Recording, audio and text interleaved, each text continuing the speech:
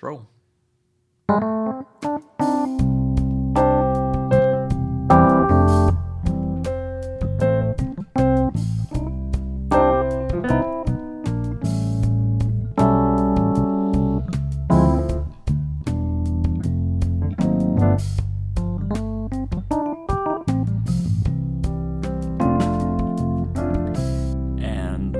To the Pastor's Cut podcast for the week of September 17th, 2023. And as the music was rolling, I was thinking about how long we have been doing this.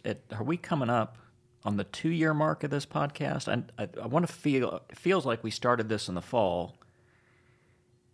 Maybe we should look back on that and see. Brad, you're our research guy. I'm on it. Well, I don't have the answer yet, but I'll keep rolling on. But I think, if I'm not mistaken, we're coming up probably on 2 years of doing this premier First Baptist Tulsa podcast. So, and we're recording this right after Labor Day, and this is for the week of September 17th. We're starting our Apostles' Creed teaching series. But before we do that, while we're waiting for Brad to answer our trivia question. The first Pastor's Cut podcast was August, and that I have on the computer here. That can't be right. Nope, never mind. Just never mind, because it says 22. It was August of 22, so maybe we have them in a different year. I'm looking for the filings here. Okay, keep looking for the filings. So while we're waiting for the answer from Brad, Super Dave, we have a community group expo for those who are listening to this before September 10th. We've got a community group expo coming up this Sunday morning. Why don't you talk a little bit about that? So on Sunday morning, our church campus will look a little bit differently. We will have all of our community groups on display. The 34 that meet on campus and the 4 that meet off campus will be showing off the best and the brightest of who they are and what they're about, so that we can have an opportunity to see what makes our church so unique from every other church. We have 38 vibrant community groups. And so I believe we're going to be blown away with all of the great options we have. Probably too many options, honestly. And I know we've talked about this before. Internally, as a staff, we've talked about how do we make it not feel like it's so many options that there's no options. So my challenge to you as a community group leader, as you're showing up on Sunday, be ready just to invite people to go to your group. Get a cell phone number and invite that person that week just to interact with them, to attend your group. That's what'll make the difference, not having the best table. Not that the best table wouldn't be great, because the best table would be wonderful, but what really will make a difference is the one-on-one interaction you do get with people. So let's be creative with this. You know, if I were setting up a table, I would have a big bowl of candy and I would pelt people as they go by. I think that sounds like a good idea. Or even better yet, instead of candy, how about barbecued meats? Just pelt people with it. Have just barbecue ribs out. Brad, we were talking about ribs before. We were. Have a big old slab of ribs and just throw ribs at people. I think be creative. Have fun with this. It's an opportunity. Right now we're hovering about the 1,000 mark of attendance in community groups and 1,100 in worship. So there's a gap, and there's a growing gap there as we continue to come back from COVID. You know, easily there's going to be 100+ people on campus Sunday morning who don't have a community group, and we want everyone to connect. So, Brad, any answers yet on our podcast story? Yeah, I'm working on it. Oh, okay.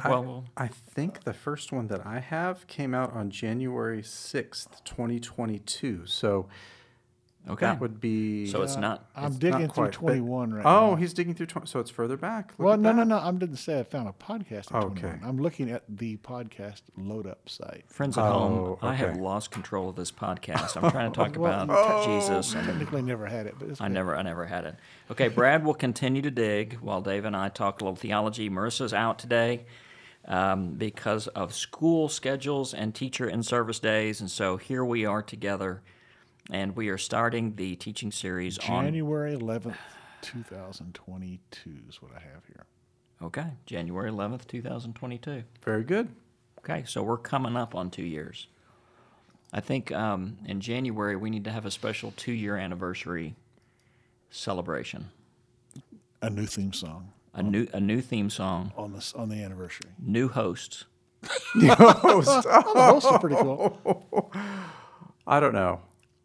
We'll see. We'll figure out something. If I tell you what, if you have suggestions, email me, pastor at tulsafbc.org if you have a special 2-year anniversary suggestion, and we'll go from there. So, all right, so we're beginning our teaching series on the 17th regarding the Apostles' Creed. And for those of you who have a more liturgical background, there's nothing new or surprising about this, but for a lot of Baptists, they probably have never even heard of the Apostles' Creed. And just take the word credo, it means I believe or I am believing.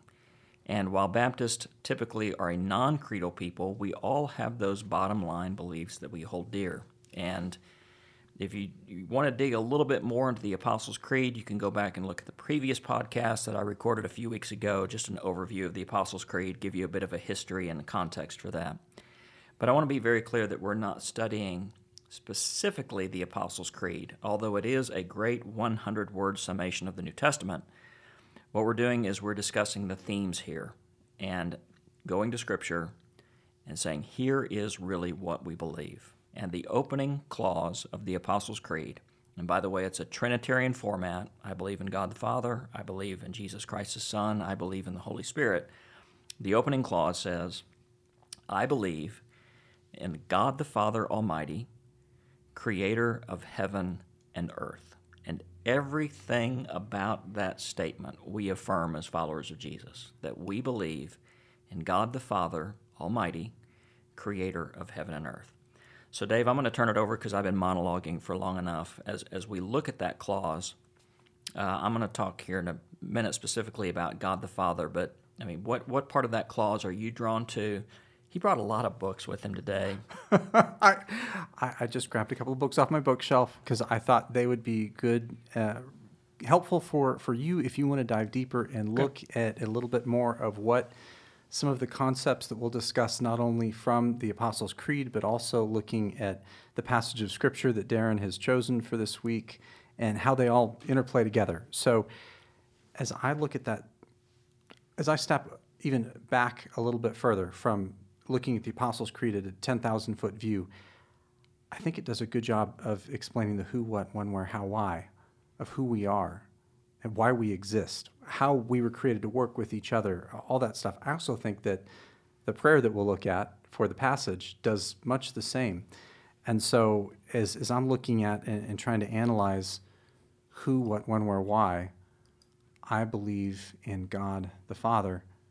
God isn't some distant or aloof. God is close. God is our Heavenly Father. He wants to have a close relationship with us. And not just a close relationship, but maybe even for some people who've had a bad relationship with their dad, we can have a real Father who genuinely loves us, who genuinely cares about us. That means actually we're adopted as children of God. The Almighty God who created everything, who sustains everything, who holds everything in the palm of His hand, that God wants to walk with us. He invites us to walk with Him. And so there's something about that relationship where He extends His hand towards us. And if I were to begin, I'd almost talk about that. What are you doing to work on your relationship with God? Do you think about God as actually extending His hand to you? So we'll look at the prayer here in just a moment, and it's often misnamed. It's called the Lord's Prayer. It's really our prayer. It's a prayer that Jesus gave to us. Mm-hmm. But as Dave alluded to, there are many, many reasons not to call God Father. Maybe it's because we had a bad father ourselves, and so we don't want to put that on God. And there are many, many reasons I've heard over the years. Some people consider it to be sexist to call God Father and not Mother. There's a lot of reasons not to call God Father, but there's one prevailing reason to call God Father, and that's because that's what Jesus taught us to do. Mm-hmm. He taught us to call God Father. And basically, the idea of Father in the ancient world is not unlike what it is in the modern world, that the Father is both the authority over the house, and He is also an intimate. We know Him well. And so when Jesus calls God Father, it's the idea that we just don't all live by our own authority getting to do. We have a Father who is the ultimate authority and has the final say-so in our lives. But also this authority is intimate to us.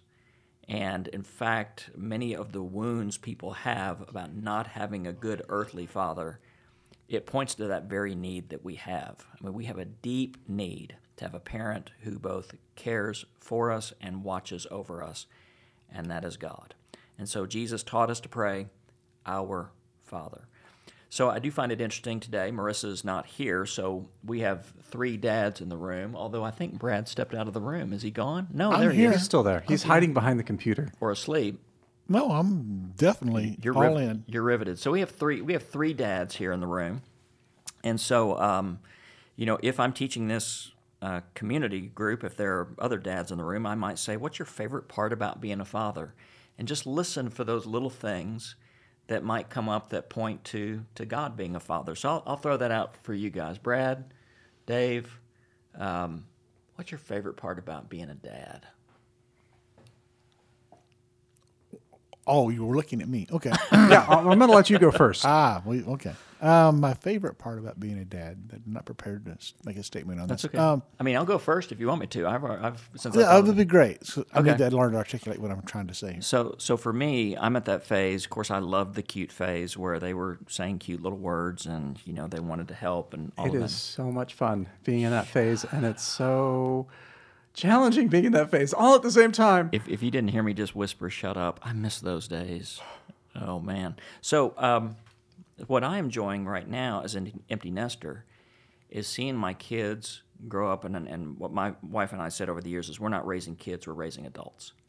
And so to see them become married, productive members of society, I rejoice in their maturity.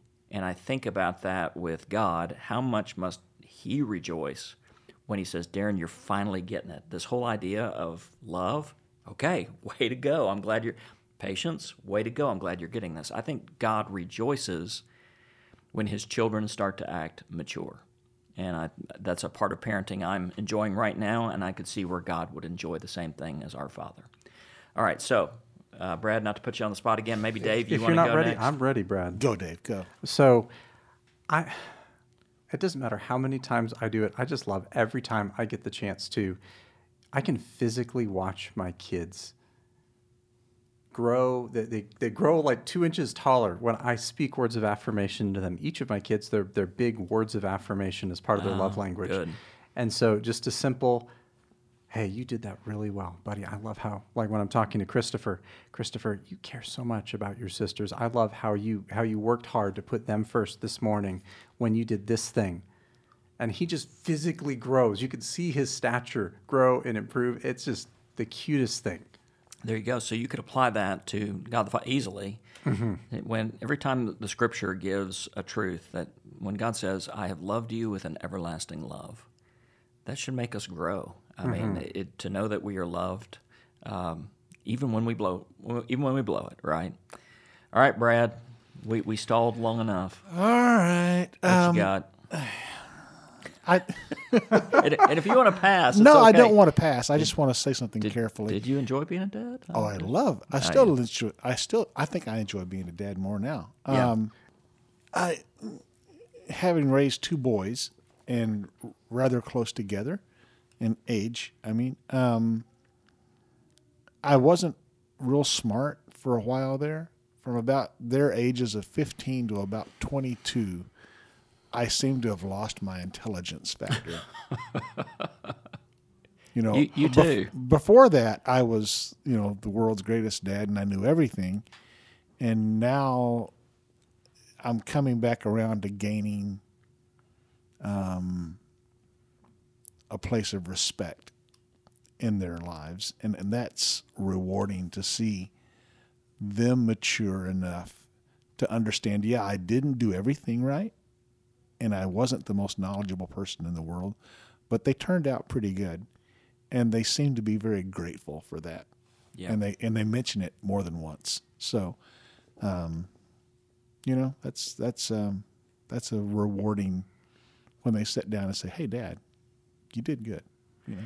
Yeah, and when we go through those phases of being dumb as a stump, and Dave, your day's coming. Don't worry about it. Don't fret. It's coming. I see the tween days today, so it's just a matter of time before tween turns into more than tween. It's an exercise of patience, and I see how God does the same thing with us, because there are eras of our lives where we go, God, you don't know what you're talking about, and it turns out He does. Mm-hmm.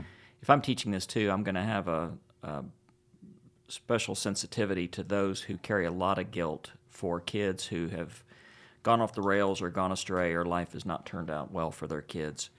And a lot of parents carry around that guilt. And listen, God is the perfect parent, and he still has kids that go off the rails, right? So that, of course, yeah. we feel responsibility for our kids, and maybe there is some, I could have done this better, I should have done this better.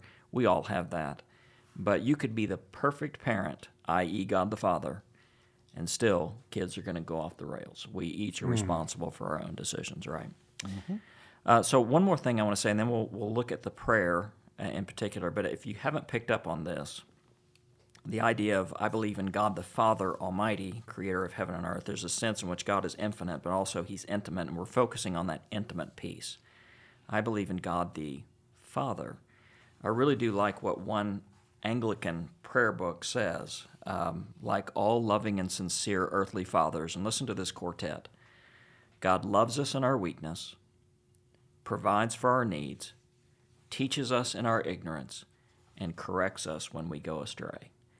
That really is a pretty well-rounded definition, good definition of what a capable father looks like. And so to use that to say, and if I were teaching this, I would explore each of those four ways and say, how does God do this? But also, how can we do this with our children, be a father, mother, or grandchildren? God loves us in our weakness. Kids can't do anything when they're born. Have you noticed that? They can't do anything. So parents, we're there to help them in their weakness, provide for their needs even before they know what those needs are, teaches us in our ignorance, and corrects us when we go astray. So, Dave, before we get into the prayer, let's address the big stack of books you have in front of you. Are you making some recommendations? So I've got two books here. I have a Bible that's a Serendipity Bible. If you are teaching in a community group and you're looking for a good resource that helps just simply look through each passage of Scripture, I have a Serendipity Bible for you, or you can go look on Amazon for your copy of one. They're out of print. The publisher stopped printing them a couple of years ago, but it's such a good resource. And you can find a used copy that honestly has never been touched, because most of them, churches bought them, they let them sit on bookshelves, they didn't do anything with them, which is sad because it's such a good resource. So when you look at the Lord's Prayer as an example, in Matthew, you can actually see that this particular Bible breaks down each passage from a very surface level, just sort of interpreting the passage, to then a contextual issue, looking at verses in context with other verses, to application issues. And it's really a good resource for you. The second one, because the Lord's Prayer in particular talks about the kingdom of God. You can't talk about the kingdom of God from a theological perspective. You can't talk about the kingdom of God. At the end of the day, you don't need any of these books outside of the Bible, because that's more than enough. Scripture is sufficient, obviously. But there's a really good book called The Gospel of the Kingdom by George Eldon Ladd. He published it in the early 60s, if I remember right. And he just simply goes through the four Gospels and looks at how does Jesus address the kingdom of God, and how does he define it? And from that, he extrapolates the kingdom of God as a present reality as well as a future reality. And he coins the phrase inaugurated eschatology. Big, heavy words that basically mean we can experience God's presence in the here and now, but it's also something in the future, and God is pulling us towards that future. Your kingdom come. There's another book that talks about that a little bit more called Breakthrough by Derek Morphew. That's from a third wave perspective, so it does have a little bit of Jesus people language in it. Derek Morphew is a scholar in South Africa. He was mentored by John Wimber, who taught classes with George Eldon Ladd at Fuller Seminary. And so there's your connection there.